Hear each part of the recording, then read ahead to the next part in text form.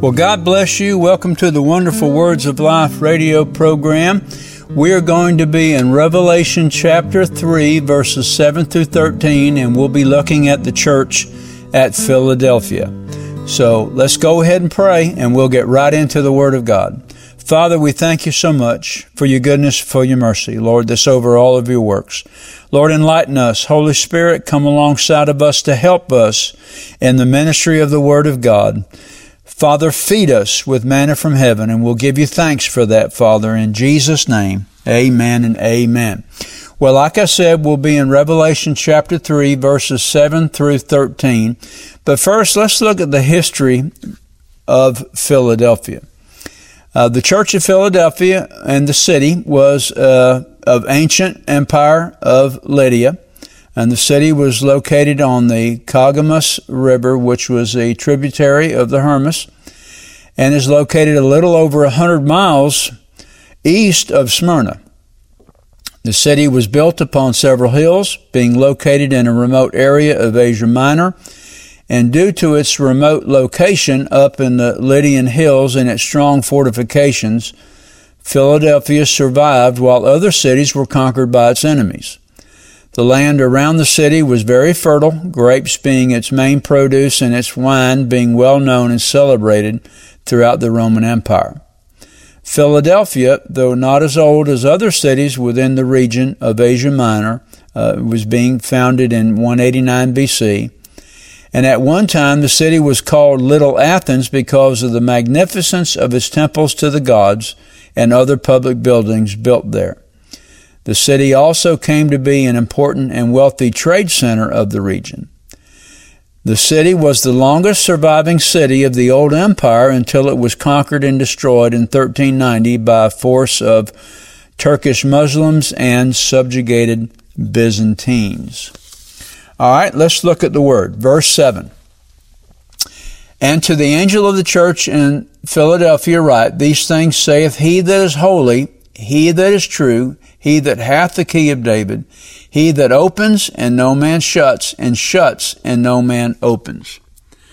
Let's review, first of all, the opening statements that Jesus gave to each of the churches that we've studied so far.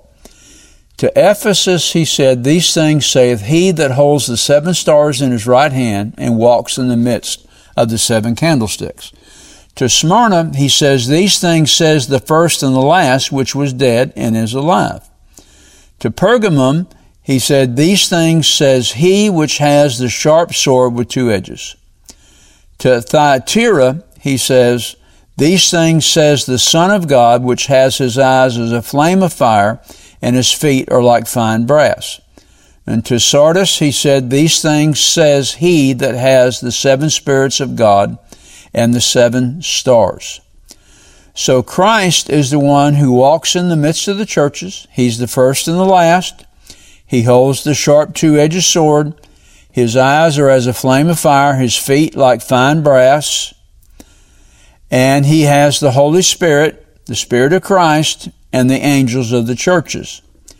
So to the church in Philadelphia, Christ says, He that is holy. Holy comes from the Greek word hagios, and it means to be pure and morally blameless. Christ also says, He that is true. True meaning that which is true throughout, all that he is declared to be. So Christ declares himself to have the key of David, meaning Christ is the one who has the power and authority to open, as in a door or gate, or to give entrance to. So Jesus has the authority and power to open and to shut, to open those into the kingdom and to shut those out of the kingdom. So Jesus Christ is exactly who he is and claims to be. There's not a shadow of turning with him. He is the Alpha and Omega. He is the first and the last, and he is the same yesterday, today, and forever. And then in verse 8 he says, I know thy works. Behold, I have set before thee an open door, and no man can shut it, for thou hast a little strength, and hast kept my word, and hast not denied my name. The Lord says, I know your works. He doesn't say specifically what works the church was doing. But they were all good, because the Lord then says, I have set before thee an open door, and no man can shut it. Meaning the church has passed the test, and the Lord has granted an entrance into something of value that the church will be rewarded for. The Lord says to the church of Philadelphia, which means brotherly love, that they had a little strength, a little mikron, a little power. Whatever strength the church possessed was commended by the Lord, because they kept His word and have not denied His name. Now, verse 9. Behold, I will make them of the synagogue of Satan, which say they are Jews and are not, but do lie.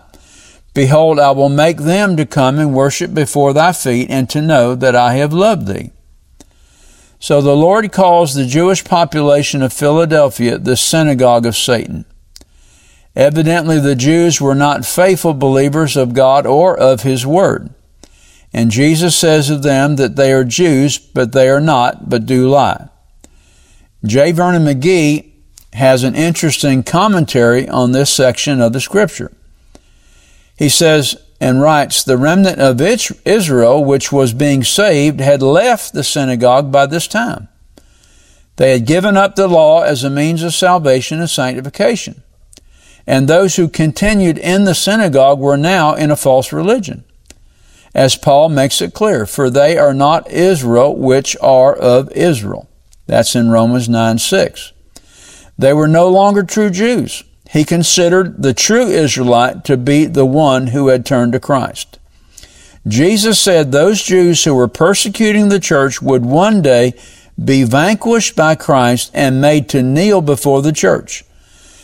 Christ purposes to do this to prove to them that Christ loves those who love Him. Now, verse 10. Because thou hast kept the word of my patience, I also will keep thee from the hour of temptation which shall come upon all the world, to try them that dwell upon the earth. The word patience is to endure unto the end. Thou hast kept, which means, this is an aorist active indicative verb, means to hold fast to, or to keep, or to care for. And the Lord says, because you have kept my word, I will keep you. This is the same Greek word, but it's written in the future active indicative. I will keep you in the future from the hour of temptation. Actually, the Greek preposition ek is translated principally from the King James 366 times as of, 181 times from, and 162 times out of.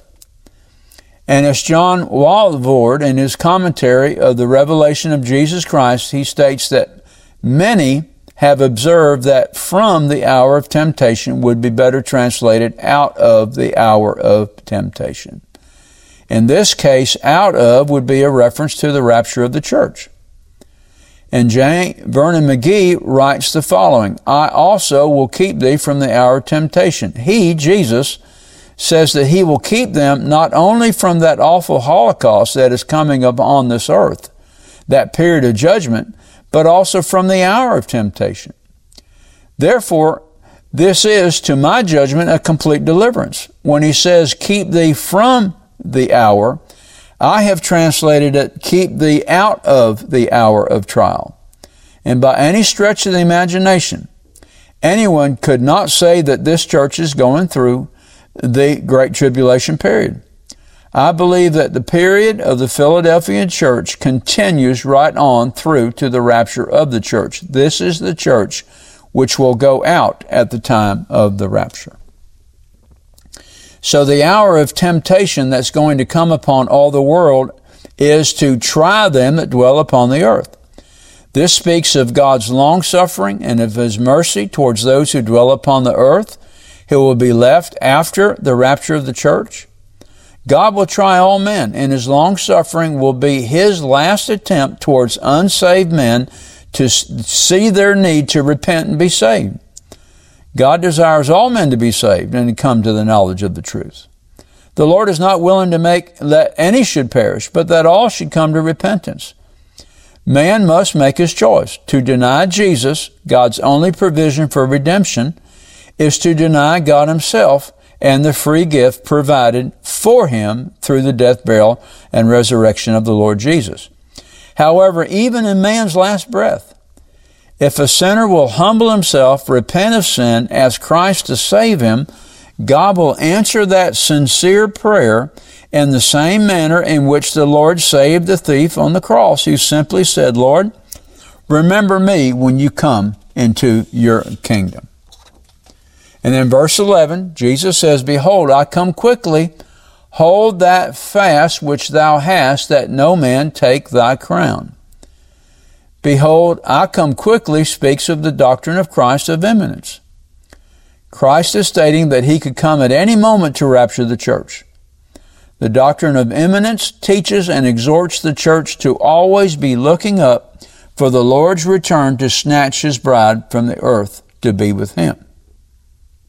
Now, in Matthew 24, 45 through 47, it says this, Who then is a faithful and wise servant, whom his Lord hath made ruler over his household, to give them meat in due season?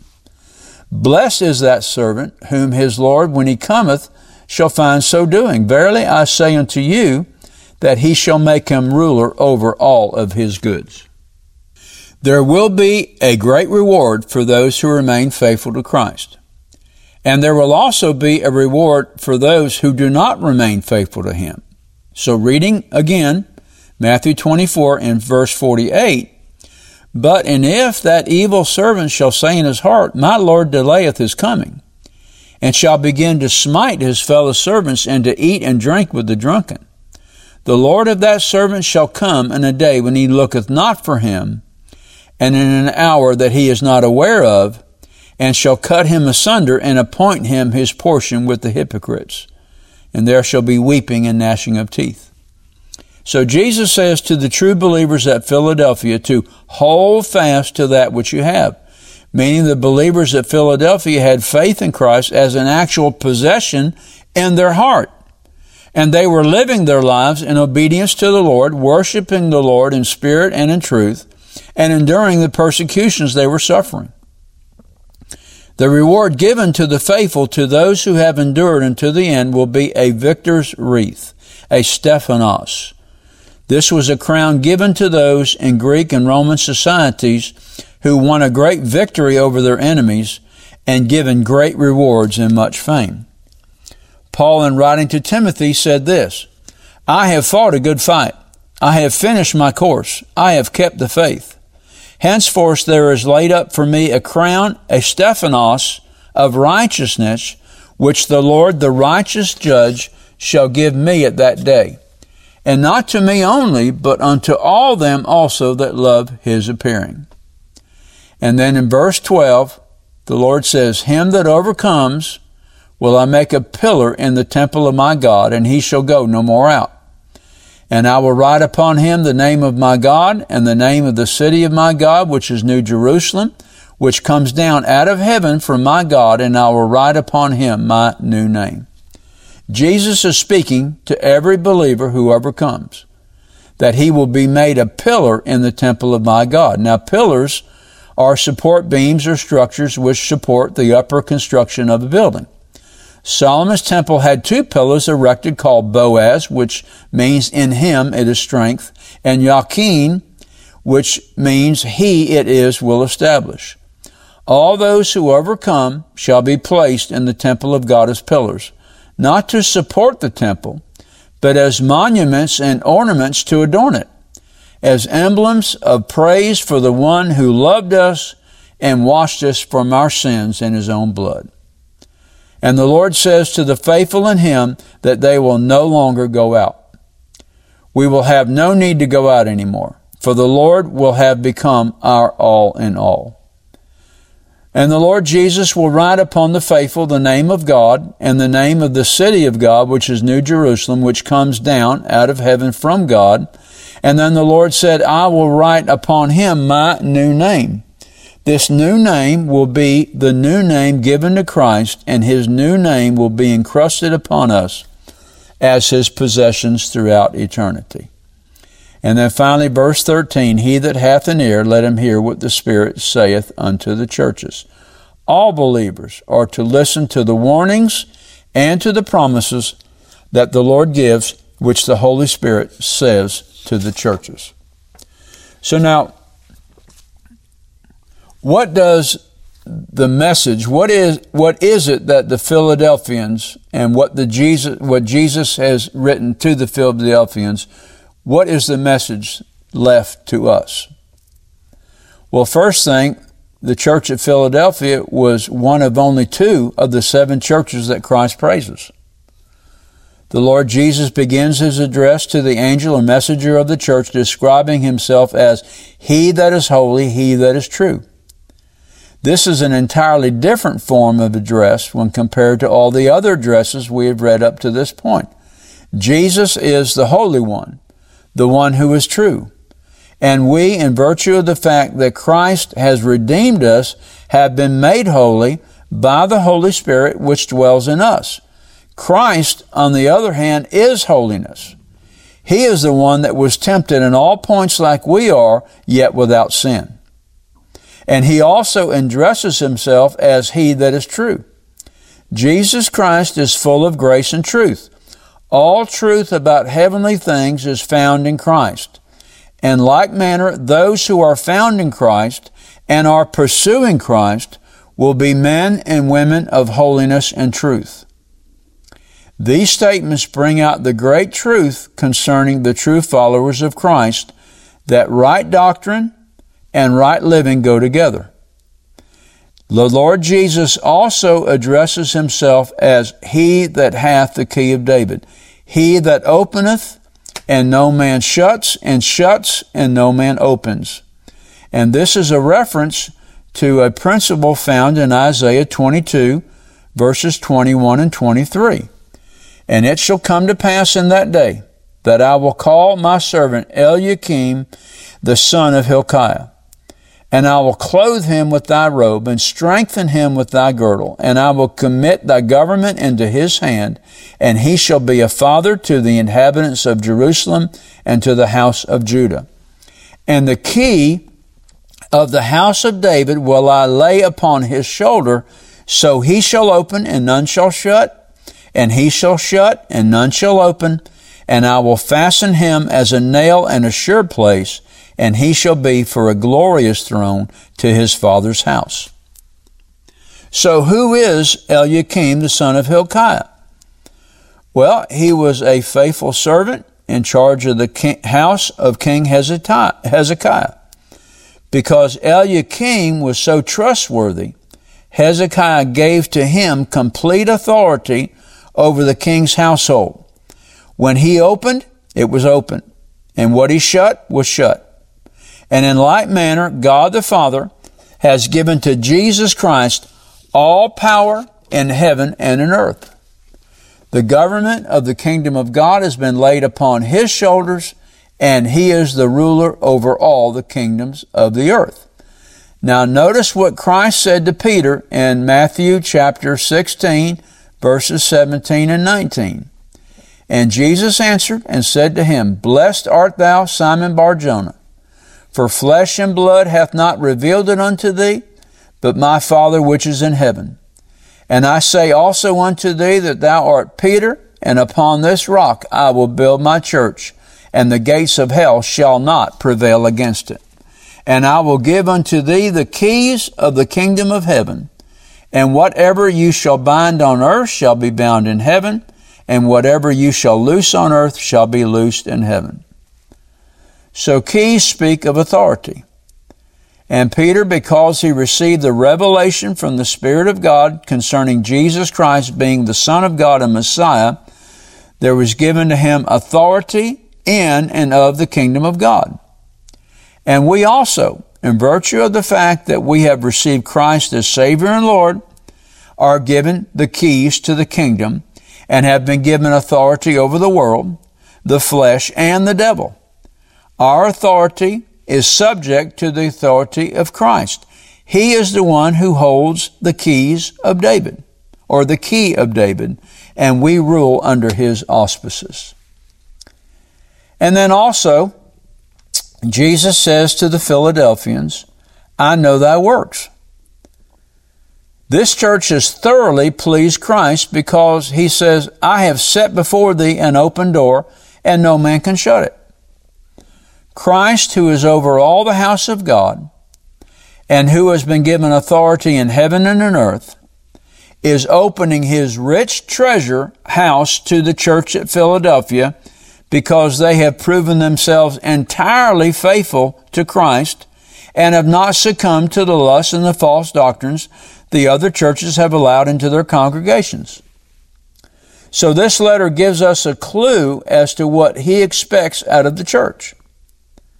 And we can break all that we have studied into two great Bible principles, holiness and truth. And Peter in his first epistle says, But he which hath called you is holy, so be ye holy in all manner of conversation or manner of life, because it is written, Be ye holy, for I am holy. And of course, we know that Jesus said it is the truth that will make believers free from the lust and the darkness of this world system. Now, Jesus tells this church that they have a little strength.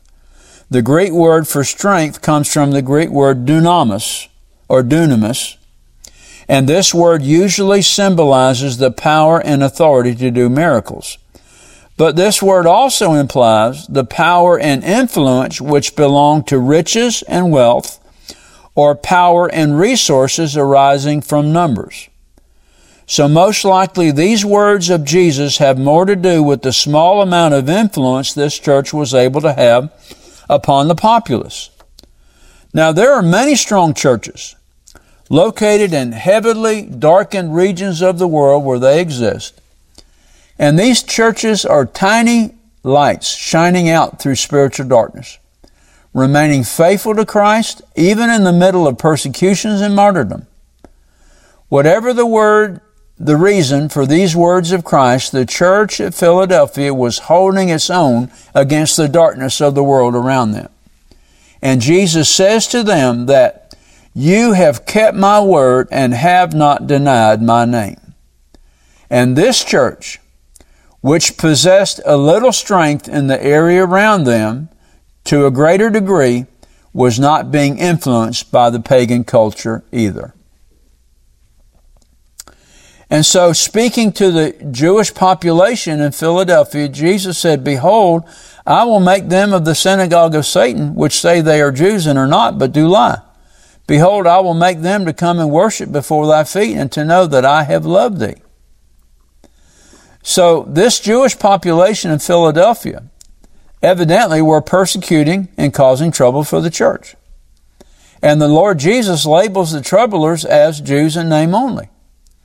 The great fault of religious zealotry and of our postmodern culture is that it blinds us and causes the mind of these zealots to stamp out evil, and they consider church to be an evil. The church today is being reviled by the word today.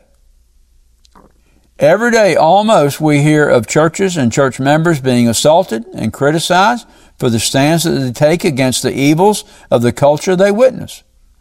Many evil people have made the decision to destroy the church, but they don't perceive that a sword against the church is taking a sword against Christ. And in the book of Revelation, it tells us how Christ will deal with those who align themselves with the Antichrist in opposition to the true Christ, the Lord Jesus himself. The Antichrist will go into everlasting destruction along with all those who follow him. And the spirit of Antichrist is in the world today.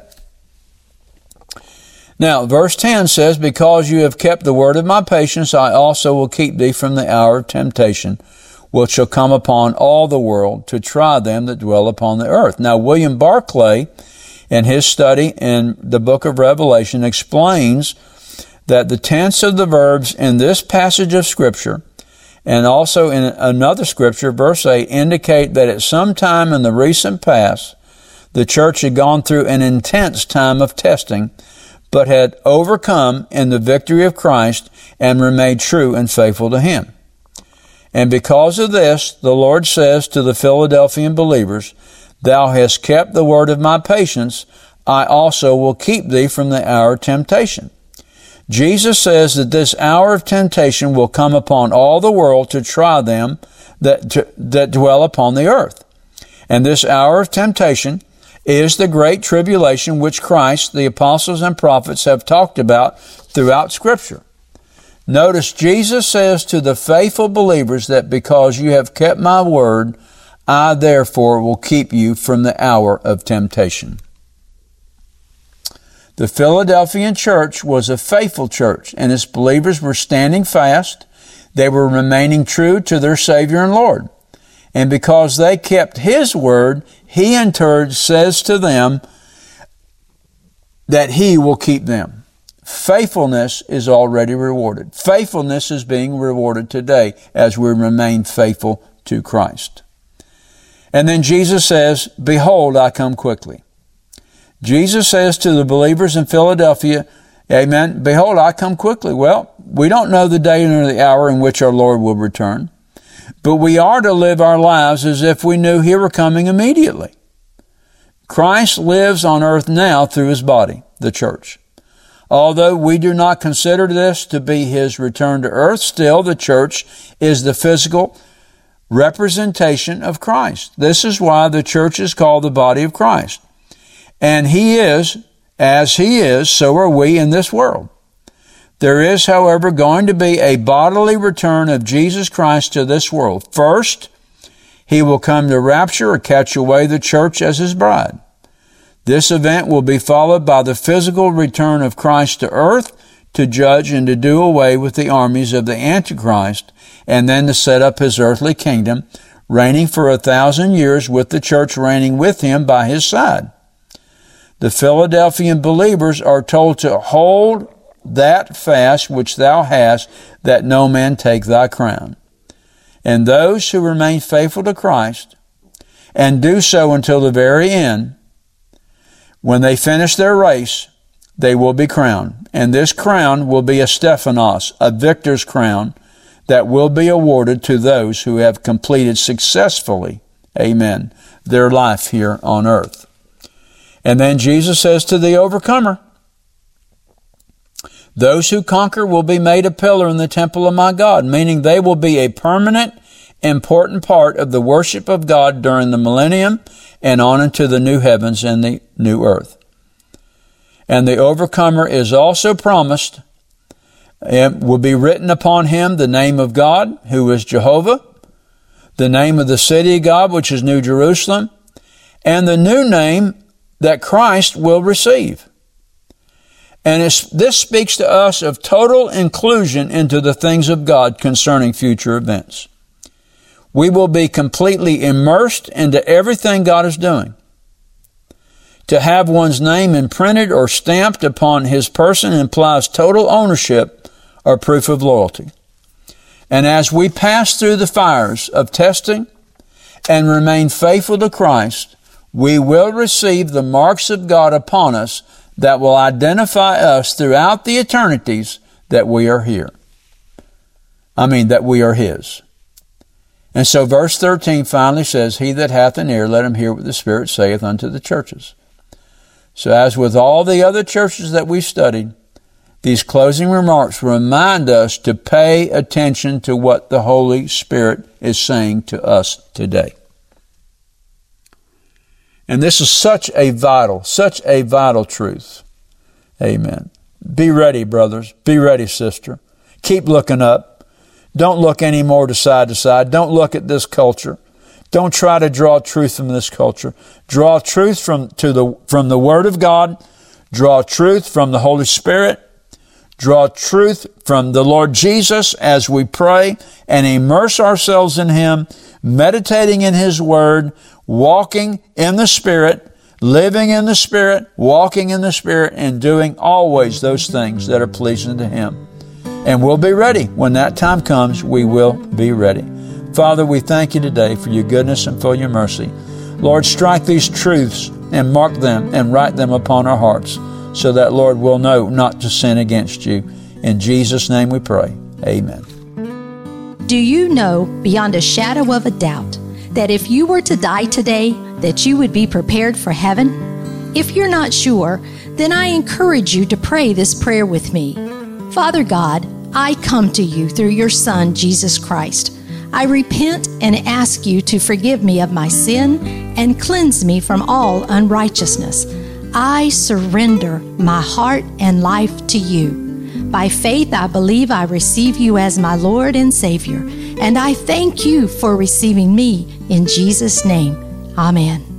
If you prayed this prayer and desire to know more about the gift of Christ that the Heavenly Father offers you, then email us at rbtc86@gmail.com. We will be glad to answer your questions promptly and provide you at your request with materials that will help you to grow in your faith in the Lord Jesus.